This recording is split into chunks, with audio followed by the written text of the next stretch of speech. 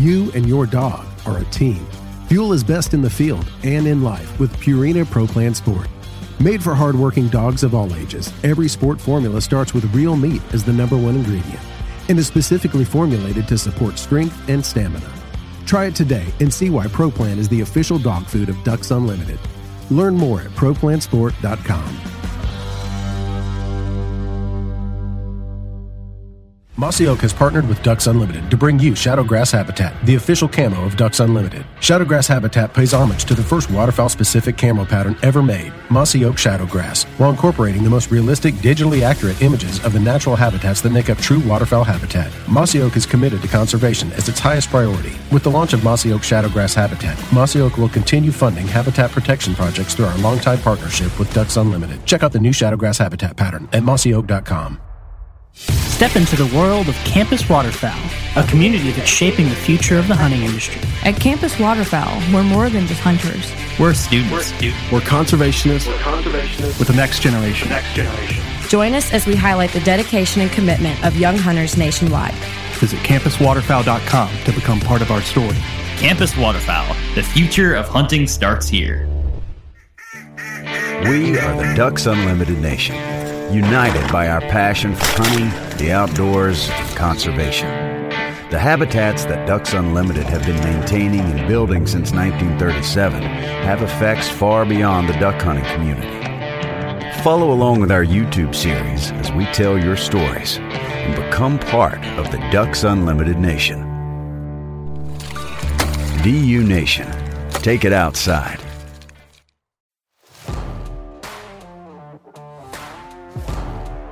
Welcome to the Ducks Unlimited podcast, the only podcast about all things waterfowl. From hunting insights to science-based discussions about ducks, geese, and issues affecting waterfowl and wetlands conservation in North America, we bring the resource to you. The DU Podcast with your host, Dr. Mike Brazier. We are here with episode 3 of our discussion about the Klamath Basin out in Southern Oregon and Northern California. And we are again joined by our two guests that are very knowledgeable on this subject, Dr. Dave Mauser and Dr. Mark Petrie.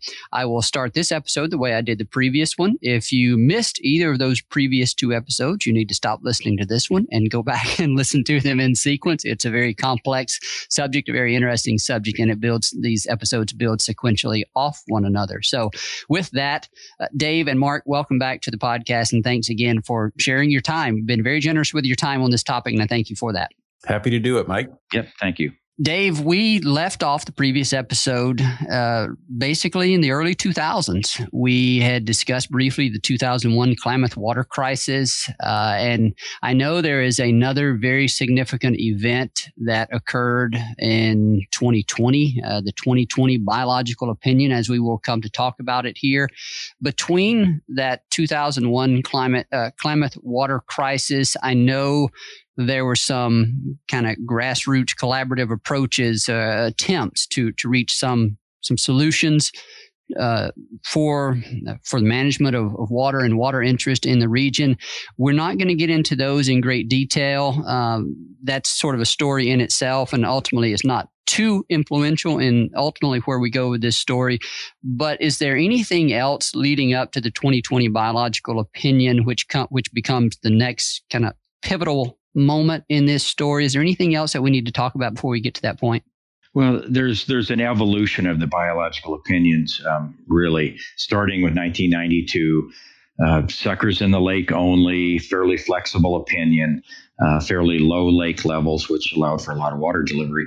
As you move further in time toward today, of course, you add another endangered species in the Klamath River downstream of Upper Klamath Lake in the Suckers. So that adds another element of water regulation. So anyway, you have 2 things going on at one time. River flows are being mandated for this coho in the river, and lake levels in Upper Klamath Lake. And lake levels are creeping up in the lake, and flows are creeping up in the river. It gets tougher and tougher. And then you add, as you get toward 2020, add another component to the biological opinion, particularly to the river, and that is the need for geomorphic flows in the Klamath River, and the role of geomorphic flows in controlling disease in the salmon. In other words, geomorphic flows are basically flood flows. They clean the gravel, reduce parasites to the fish in the gravels, and those sorts of things. Form the channels, recruit gravel, those sorts of things. And it's very important to the fish.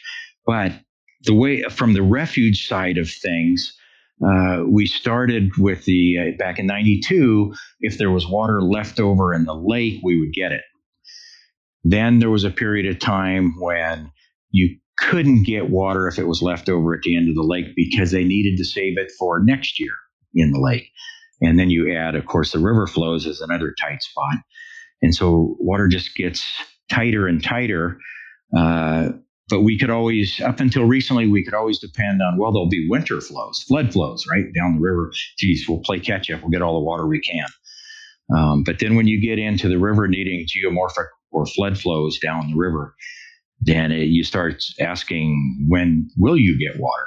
And so, those biological opinions have evolved up to the 2020 opinion, which leaves very little water for the refuge.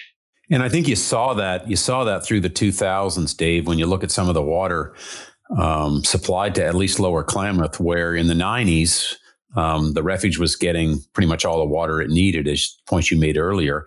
Bird numbers were high. As we get into the 2000s, the first decade, the refuge is only getting about, I think, maybe a third of what it had traditionally got or needed in the 1990s. And duck numbers began to fall off in response to that. Yeah, it's been it's painful to watch. It's painful to work in that environment. But yeah, it's as a wetland manager, it's hard to practice your trade, so to speak. Yeah, and we're still talking about the Lower Klamath area. I want to just kind of reorient some of our listeners. We also have Tule Lake National Wildlife Refuge, which is kind of undergoing some of its own challenges at this time. But here with these water restrictions we're talking about, and maybe Mark, I think you said maybe getting only a third of the water that it really needs. That's Lower Klamath, right? Yes. And Dave, my understanding is Lower Klamath needs about 95,000 acre feet per year to be managed properly. Of course, it has to get the water at the right time of the year, too. And during the 90s, it was getting that amount of water. But during the first decade of the 2000s, it was only getting about 35,000 acre feet per year on average. And what was a problem as well, too, is though that water needed to be delivered, I believe, beginning in late spring and through the summer, if the units were going to be fully flooded come fall migration. But it wasn't getting water deliveries during that time of the year, which made it very, very difficult to have those units flooded up for fall migration. Yeah. The principal two time periods for the refuge water was really beginning in the spring to maintain, and through the summer to maintain your permanent units through the summer for colonial water birds and duck production, and then there would be a big jump come September 1st when you'd start flooding roughly 10 or 12,000 acres of seasonal wetlands, and you would be flooding those clear through November, and then in December and January you would start pre-irrigating your grain fields, which was the ducks also found very attractive. But so that was kind of how it worked. Water in the summer for summer wetlands and water production, water bird production, and then fall for the migrants, and then the grain fields in the winter. Mark, remind me here, if you have these numbers off the top of your head, waterfowl numbers in the Klamath Basin, and maybe you can break this down by the Lower Klamath National Wildlife Refuge if you want to. What were waterfowl numbers in the early 2000s? Do you have that number? Well, I think, Mike, in the 1990s, average peak counts on Lower Klamath were somewhere in the vicinity, I think, of around 600,000 or 700,000 birds, which would have occurred probably in early to mid-November. Dave, does that sound right? It sounds right. I think late 90s, we even hit a peak of over 1 million birds in one of the years. And then those numbers, Mike, have steadily declined since then. I don't have the numbers exactly in front of me, but I think probably in the 2000s, you probably had half that many birds on Lower Klamath. And then in the last 10 years, you probably had half that many again. Yeah. So just a really, as water supplies to the refuge have declined really over the last 20 years, bird numbers have followed closely behind. There's a very, very tight relationship there. And the trouble with a lot of that is when you lose the birds, you also lose a tradition those birds have. And, especially the geese, you lose a tradition with the geese, and it's very hard to get back.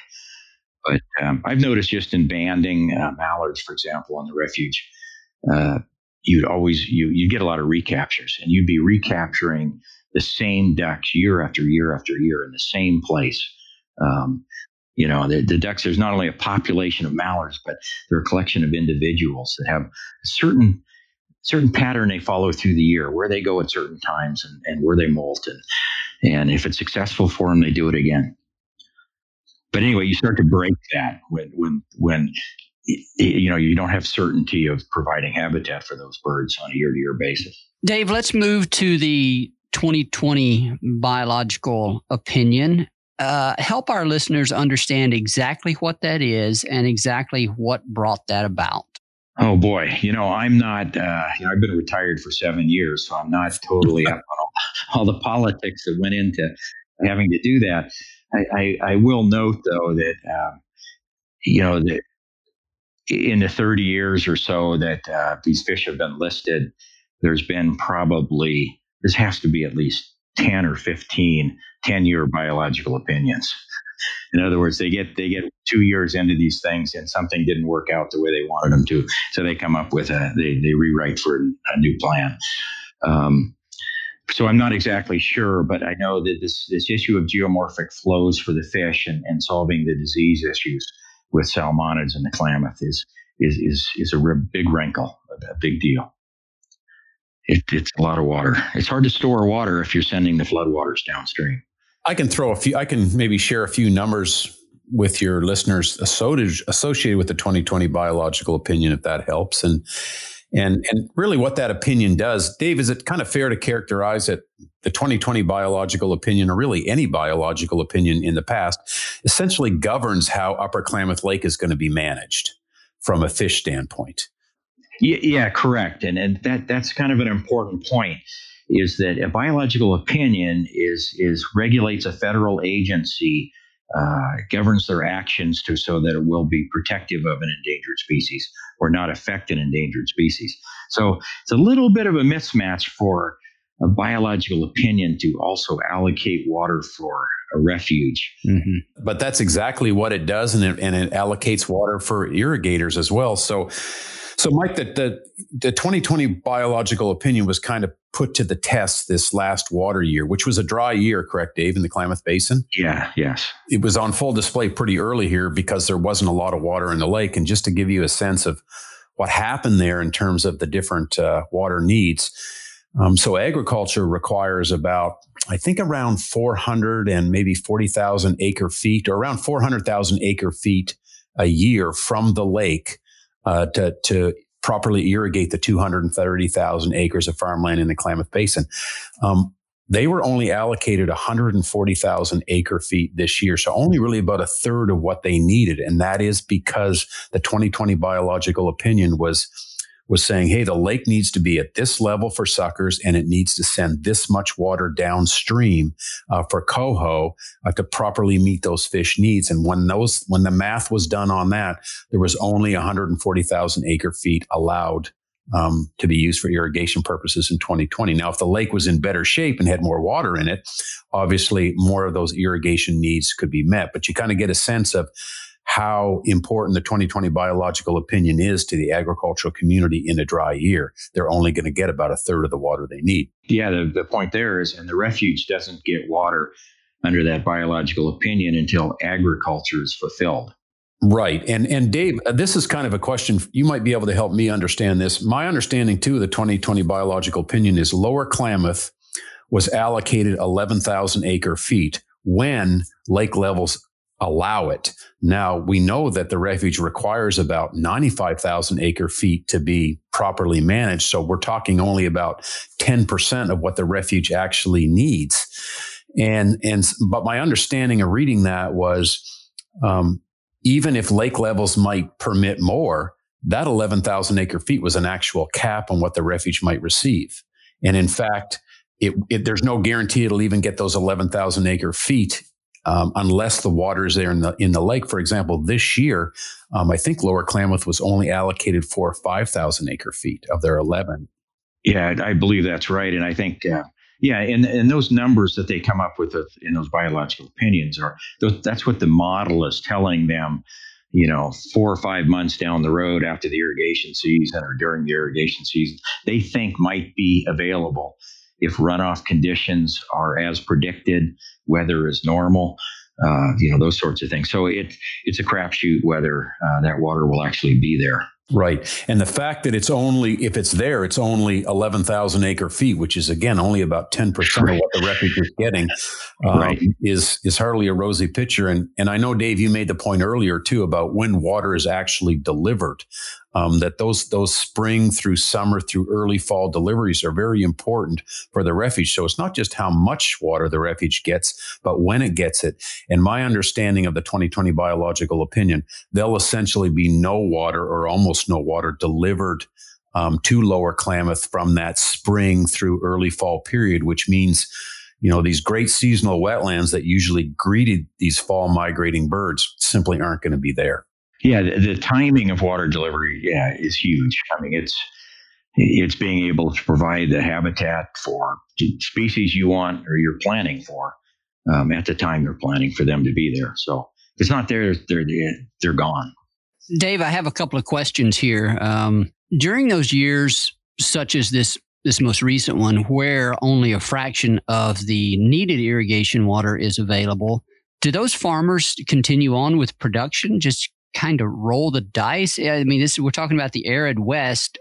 Is there precipitation that could fall and possibly serve to grow those crops, or is irrigation water the only source of water for growing? What happens to those crops when they don't get enough irrigation water? Well, of course, the crops die if they don't get enough irrigation water. But what the farmers do here, they make heavy use of groundwater if they're close to where there's groundwater available. Or oftentimes there's government drought relief programs that help them out in those years. And so that's kind of how they get through. And some years they don't get through. I mean, it's tough. And that's one of the biggest problems they have with this whole process. The refuge has its problems with water availability. Their problem is the same. They need a certain amount of water, and they need to know it ahead of time, because they have to go get bank loans to, buy the seed, to buy the fertilizer, to hire the people. So it's kind of similar. And do they have that kind of advance notice? At what point do the irrigation districts notify them of the amount of water available? Is it before they make those planting decisions? As much as possible, I think reclamation does try to do that. The drop dead date is kind of April 1st, but I think the Bureau, as much as they can, tries to put out some kind of a forecast in March. I was just kind of curious about that, because having worked down on the Gulf Coast, I know there's several irrigation districts in Texas that kind of have to go through that same process, and it affects what rice producers can and can't do. And so I figured there was a similar attempt to notify people well in advance of the opportunities for irrigation water. Just wasn't sure how that worked out there. Yeah, I think the early projections were 140,000 acre feet, and then I think there was a midsummer correction to about 70 or 80,000, which caused a lot of consternation. And then the 140 was restored back. I'm not sure why, whether hydrologic or conditions changed or politics changed or what, but it was a tough year for farmers this year. And a lot of it is about uncertainty. And I guess another maybe connection back to the hydrological landscape there, engineered landscape. Does the irrigation runoff from Upper Klamath Lake have an influence on water in Tule Lake National Wildlife Refuge sumps, or is that water coming from a different irrigation district? Oh, the Tule Lake sumps are a collecting point for return flows from irrigated agriculture upstream of Tule Lake. And so, farmers use water. There's some left over, or the water flows through the soil and out into drains and ends up, everything moves downstream toward the Tule Lake sumps. as historically that was a really abundant source. But with things getting tighter and tighter, those return flows are drying up to Tule Lake.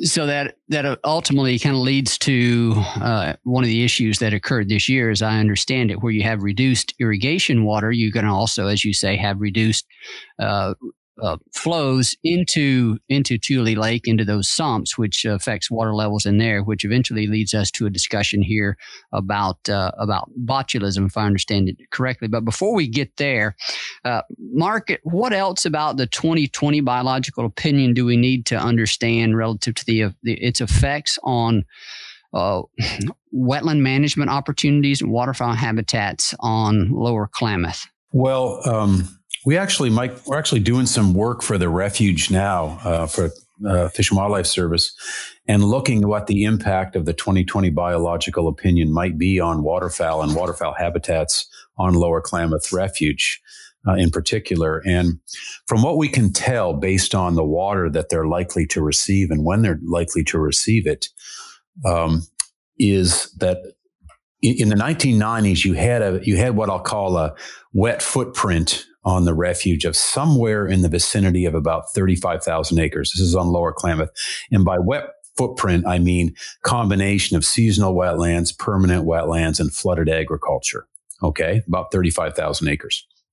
About split half and half between agriculture. Well, I shouldn't say that. About 2/3 of that was wetlands. About another third was agriculture, I believe. But 35,000 acres nonetheless. Under the biological opinion, we're forecasting about a 6,000 acre wet footprint, which is a combination of flooded ag and wetlands. So only about probably 20% or less of the essentially flooded habitat is likely to be out there on Lower Klamath as a result of the biological opinion compared to the heydays of the 1990s. Yeah, this is one of those oh crap moments, where you start listening to those numbers and you think, my goodness, what does it mean for the birds? And yeah, I guess this might be a good opportunity to transition to discuss the botulism outbreak that occurred this year.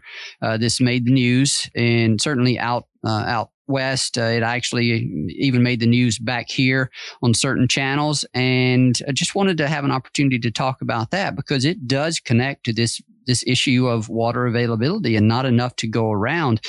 Mark, do you want to talk about that, introduce kind of what happened, where it occurred, what the consequences were for the botulism outbreak there on Tule Lake? Sure, but I'm hardly a wildlife pathologist, and I know Dave has a lot more experience with the actual outbreak of botulism than I do. So Dave, please chime in. But, Dave mentioned, we both talked about, Mike, that, agriculture was only going to get about a third of the water it traditionally needed for irrigation. And of course, that ultimately affected how much return flow reached the Tule Lake sumps, right? Right. And so what was also happening, and Dave, to my understanding anyway, is Sump 1A actually has become silted in over the years. So there's been an issue with that. So essentially less water reaching Sump 1A. The fact that it now had been silted in, which had changed its whole bathymetry, meant that it was more easily turned into a mudflat or a shallowly flooded mudflat. You combine that with very, very warm temperatures that you typically get in the basin in late August and early September anyway, and that kind of provided the ideal conditions for a botulism outbreak. And that's You and your dog are a team. Fuel is best in the field and in life with Purina Pro Plan Sport. Made for hardworking dogs of all ages, every sport formula starts with real meat as the #1 ingredient and is specifically formulated to support strength and stamina. Try it today and see why Pro Plan is the official dog food of Ducks Unlimited. Learn more at ProPlansport.com.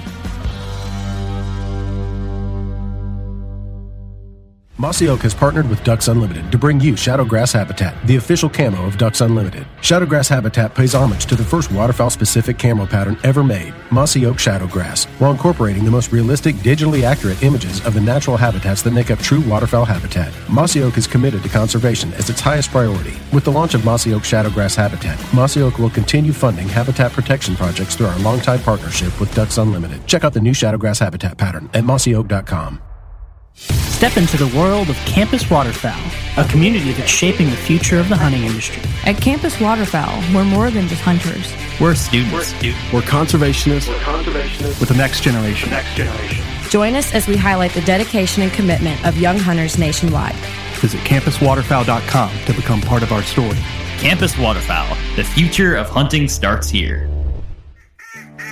We are the Ducks Unlimited Nation, united by our passion for hunting, the outdoors, and conservation. The habitats that Ducks Unlimited have been maintaining and building since 1937 have effects far beyond the duck hunting community. Follow along with our YouTube series as we tell your stories and become part of the Ducks Unlimited Nation. DU Nation, take it outside. Exactly what happened. So the botulism outbreak this year, I believe I read it affected somewhere in the neighborhood, they estimate 50,000 ducks. 50,000 is the estimate out there now, yes. And so, Dave, for those people that may not be as familiar with botulism, can you describe a bit about that disease, how it develops, and what are the consequences to the birds? Well, it's caused by a fairly common soil bacteria, anaerobic bacteria. In other words, it survives under conditions of, or reproduces under conditions of low oxygen or no oxygen, and it produces a toxin. And botulism is one of the most toxic toxins there are. You hear it talked about in terms of germ warfare, those sorts of things. But anyway, it proliferates in a protein source, like a dead aquatic invertebrate body, dead beetles, dead bugs in the water, dead worms. And the ducks, of course, find that as a food item. They eat it. It takes very little of that toxin that the bacteria produces to kill the duck. And just to add to the story, the duck, of course, the temperatures are high. The flies get on the carcass, the duck carcasses, and produce maggots. And those maggots produce or concentrate the toxin, and other ducks come along and eat those maggots. And you get a cycle going. And it's very disheartening. When I worked at the refuge, we literally had botulism outbreaks to some degree every year. And it's tough. And now, does it primarily affect birds during the molting cycle? Is that primarily when we're getting those outbreaks? I think the hardest hit birds, at least what I observed, was those early migrants that are coming down in early August, mid-August, and then the molters. And the molters especially are susceptible because they're flightless. They're stuck in that marsh and they're on an invertebrate diet. I would even see a distinction between drake mallards and hen mallards, because hen mallards would molt a month later when you were really in the peak of the botulism season, versus the drakes that had molted earlier. They're now on the wing. The grain is ripening. They're out there feeding on grain fields. They're much less susceptible to the botulism. Now, I do remember reading that there were a series of releases of water, I believe, from Upper Klamath Lake to try to provide some relief to the botulism outbreak. What's the status of that outbreak? Has it kind of subsided? Do we have it under control at this point? We're recording this here in mid-October just for reference. I would guess, based on the chronology of how an outbreak happens, that it should be tapering way off by now. You're getting frost at night. The waters are cooling way down. It should be tapering off by now, but I'm sure to some degree it's still going. That's my understanding too, talking to John Vredenberg, Dave, who's the supervisory biologist there. He might even have your old position. In that they were provided some water to the Sump 1A, which of course, helped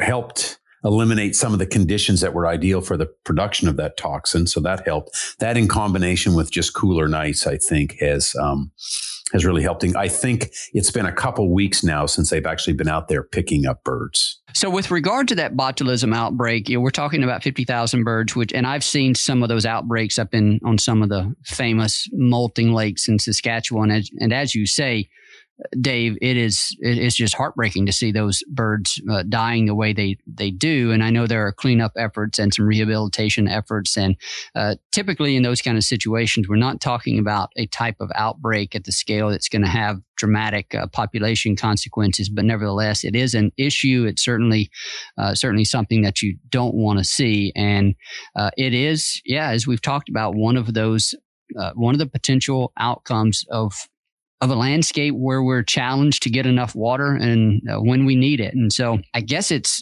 reasonable to say that botulism outbreaks under the current situation might be more likely. Is that kind of a fair look ahead at the road, Dave or Mark? Either of you have some thoughts on that?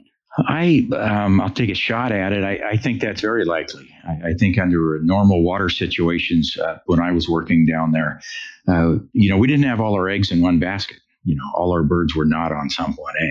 They were in Unit 8 on Lower Klamath and 12C and Unit 2 and Unit 3. And they were scattered all over the place.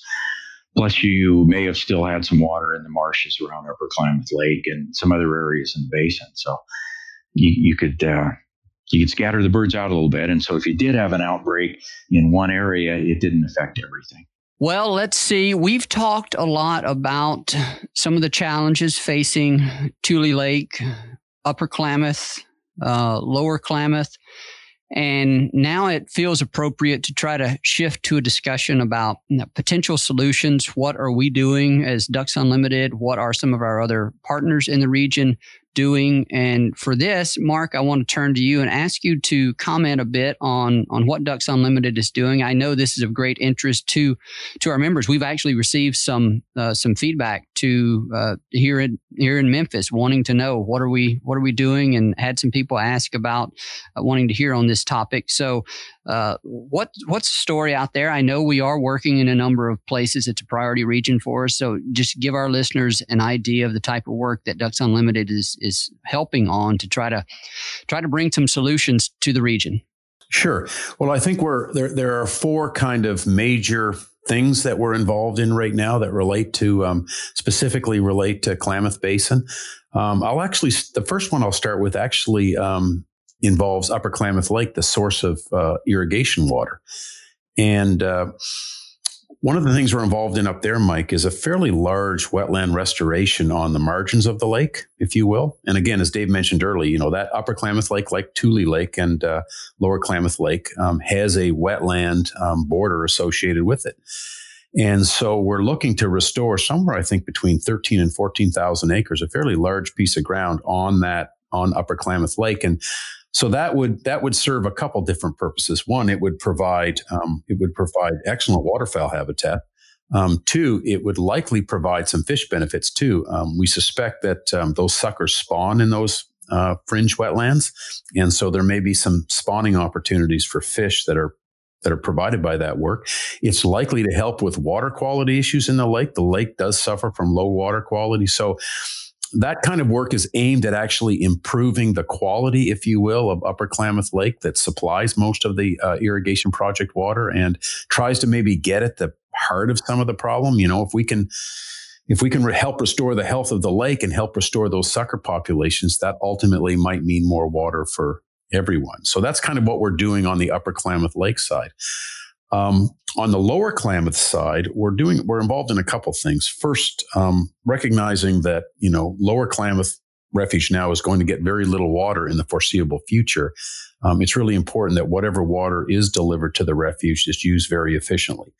And so we're engaged in kind of improving the water delivery, helping improve the water delivery structure on the refuge itself, so that we squeeze value out of every drop of water that the refuge ultimately receives. On Tule Lake, we're looking at becoming involved or helping understand what it would take to actually rehab the sumps, especially Sump 1A. It's very, very costly because they're sumps. The only way to really get water out of them is to pump. And so we're looking at trying to make, and pumping costs, as Dave mentioned, have become very expensive because power costs have gone up. And so we're looking at infrastructure improvements to Sump 1A that would allow us, or allow the refuge to actually drain the sump, if you will, and kind of set it back, rehab it, and help restore some of those vegetation communities, wetland vegetation communities in Sump 1A that once made Tule Lake the kind of waterfowl mecca it was. That's going to be a long road to haul, but it's a road we intend on going down. So those are kind of the, on the ground, dirt moving, practical things that Ducks Unlimited is involved in on the refuges. We're also involved in something called the Klamath Coalition, which is really just kind of a community-based approach to try and find solutions to the water issues of the Klamath Basin. Of course, it involves the major stakeholders, the major water stakeholders there, whether they be the tribes, the irrigators, the producers, and the refuges. DU is trying to kind of carve out a role for itself in that Klamath Coalition, that stakeholder group, by forming a subgroup that's focused exclusively on the refuges and how do we get water to the refuges, in this larger irrigation project. So those are the kind of things that we're involved in right now. It's nothing that's going to, this is going to take time. I mean, these problems were 100 years in the making, and they're not going to be solved in the next year or two. But we are committed to the Klamath Basin. We understand how important it is to waterfowl populations in the Pacific Flyway. And so that's kind of what's at the front of our efforts at this time right now. Mark, a couple of questions here. We haven't even talked about waterfowl hunters in the region and how they may be affected. I did a bit of research, or part of my research leading up to this had me curious about what kind of hunting opportunities were available on Tule Lake and Lower Klamath. And I know there are hunting opportunities there. Are these water restrictions that we've seen and that we are likely to see, or that we will see going forward, do you think it's going to reduce opportunities for hunting? It seems natural that we might not be able to provide as much opportunity for hunters. Do we have any insight on that? Well, Mike, I have to believe that you're correct in that way, simply because there's not going to be at Lower Klamath. There's certainly not going to be anywhere near, the wetland acreage that there traditionally is, and that has to impact hunting opportunities. At Tule Lake, I'm not quite sure. And Dave, you were obviously involved with the hunt program on both refuges for many years. You're probably better able to speak to what is going to impact, what kind of hunting opportunities are going to be there or not going to be there because of these water shortages this year. But I have to believe there's going to be some kind of impact. Oh, yeah, the water shortages will make a huge difference. There just isn't wetland habitat to hunt.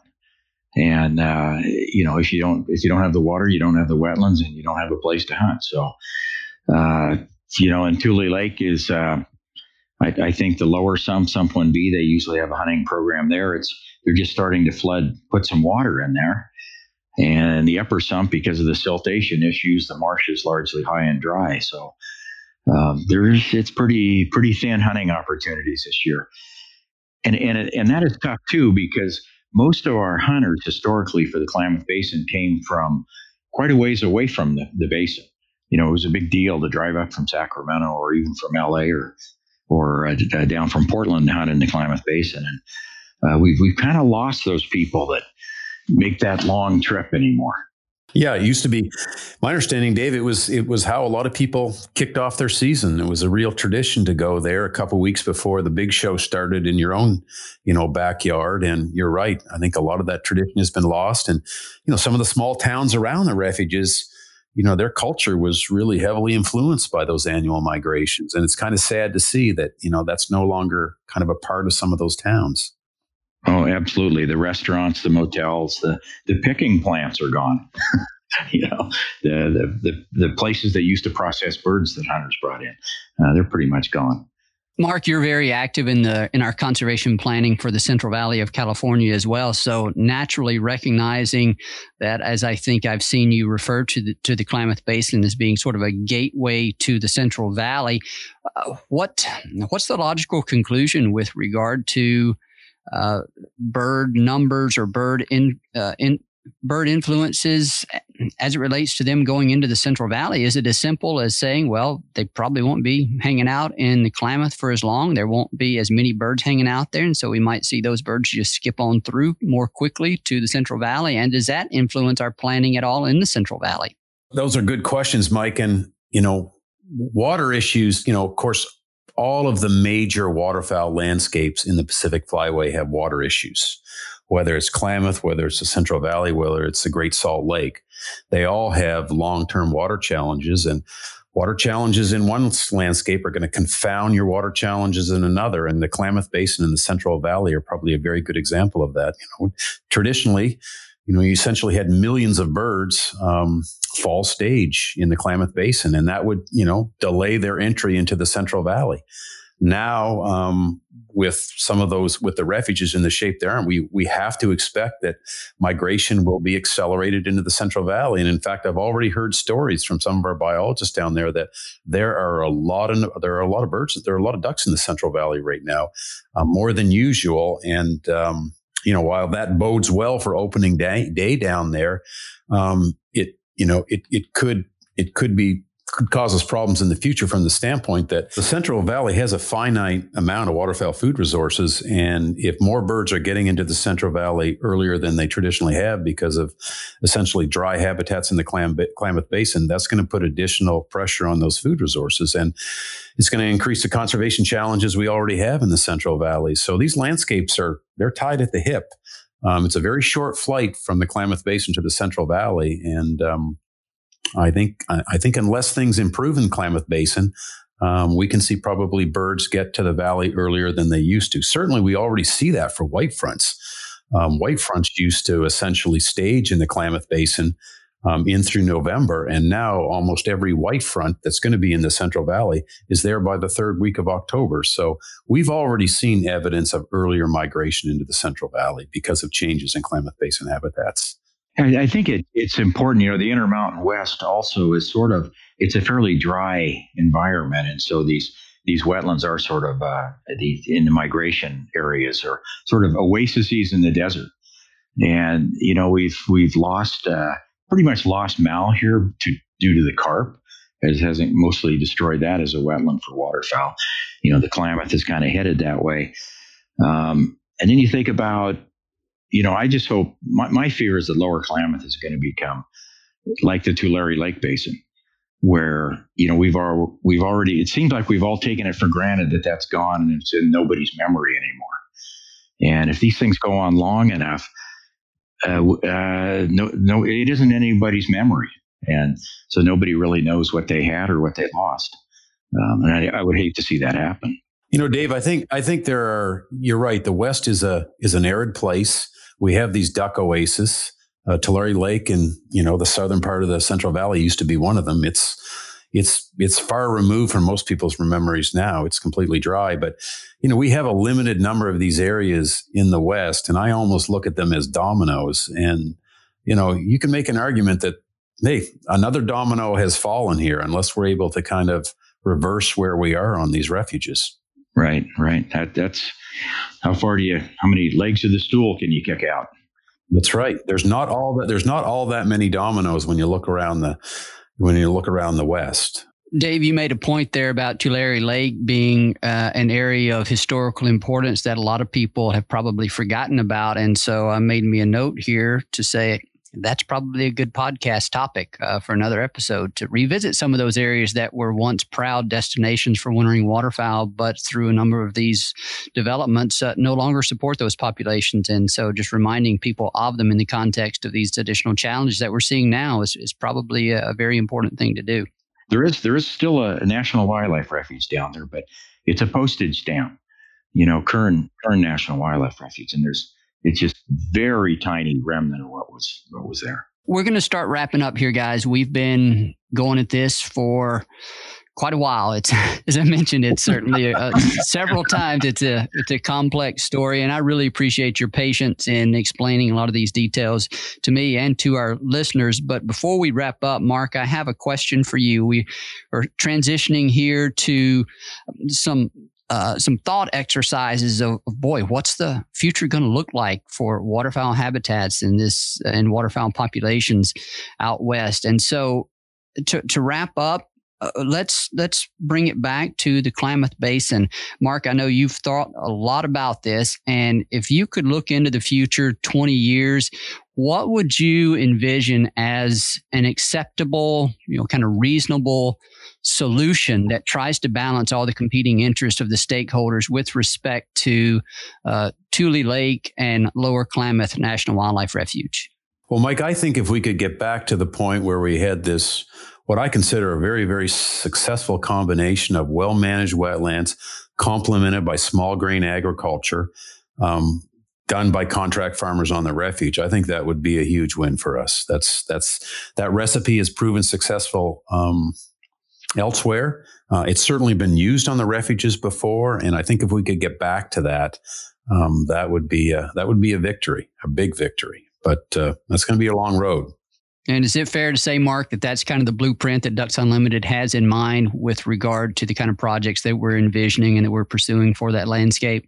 Absolutely. I mean, it's important to know, Mike, that our agricultural partners are important to us everywhere, and they're doubly important in the Klamath Basin. I mean, any solution is going to have to involve the agricultural community. It's going to have to involve help from the agricultural community to get us back to a place that those refuges are functioning like they used to on behalf of waterfowl. Dave, any final comments from you based on your years of experience, your years of experience in the region, and how you've thought about this and where we might be going in the future? Well, I feel blessed to be able to have seen Lower Klamath and Tule Lake back I started there in the late 70s, and to see what it was and what it could be. And I've worked in wetlands in the Sacramento Valley and the San Joaquin, in Missouri and Wisconsin and North Dakota, short stints. But I will say that acre for acre, if you put water on a Lower Klamath, it was easily the most productive wetland habitat I've ever seen. And so it's worth the bang for the buck. It's worth the effort, whatever effort it needs to get that place functioning again. And Mark, any final words from you? No, Mike, just thanks for hosting us and allowing us to share with your listeners, what's going on and what needs to be done in a really important corner of the waterfowl world. Absolutely. Thanks to you guys, man. I'm the one that I should be thanking you. And I've actually done so every episode. But I'll do it again on this one. And just a note to our listeners, be on the lookout for an article in a forthcoming episode of the DU, or in a forthcoming issue of the DU magazine that's going to speak to this issue. Mark is actually the author of that article, and so you can look forward to that. But by the time you get to that article, if you've listened to these, you will probably be an expert on it, and you'll see a lot of these same themes. So thank you guys, Dave, Mark, so much for your extensive time and for your expertise on this topic. I really appreciate it. Well, thank you for the invite. Thanks, Mike.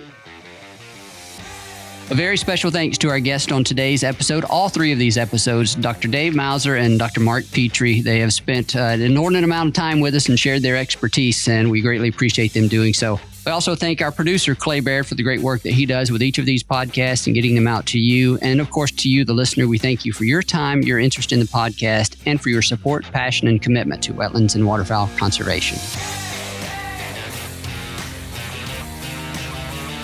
Thank you for listening to this episode of the DU Podcast. Be sure to rate, review, and subscribe to the show, and visit www.ducks.org/DU Podcast for resources based on today's topics, as well as access to more episodes. Opinions expressed by guests do not necessarily reflect those of Ducks Unlimited. Until next time, stay tuned to the Ducks.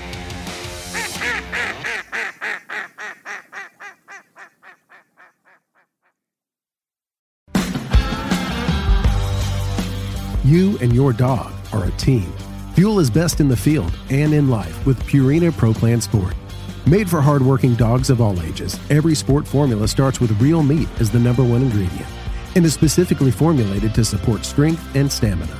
Try it today and see why Pro Plan is the official dog food of Ducks Unlimited. Learn more at ProPlansport.com. Mossy Oak has partnered with Ducks Unlimited to bring you Shadowgrass Habitat, the official camo of Ducks Unlimited. Shadowgrass Habitat pays homage to the first waterfowl-specific camo pattern ever made, Mossy Oak Shadowgrass, while incorporating the most realistic, digitally accurate images of the natural habitats that make up true waterfowl habitat. Mossy Oak is committed to conservation as its highest priority. With the launch of Mossy Oak Shadowgrass Habitat, Mossy Oak will continue funding habitat protection projects through our longtime partnership with Ducks Unlimited. Check out the new Shadowgrass Habitat pattern at mossyoak.com. Step into the world of Campus Waterfowl, a community that's shaping the future of the hunting industry. At Campus Waterfowl, we're more than just hunters. We're students. We're conservationists with the next generation. Join us as we highlight the dedication and commitment of young hunters nationwide. Visit campuswaterfowl.com to become part of our story. Campus Waterfowl. The future of hunting starts here. We are the Ducks Unlimited Nation, united by our passion for hunting, the outdoors, and conservation. The habitats that Ducks Unlimited have been maintaining and building since 1937 have effects far beyond the duck hunting community. Follow along with our YouTube series as we tell your stories and become part of the Ducks Unlimited Nation. DU Nation, take it outside.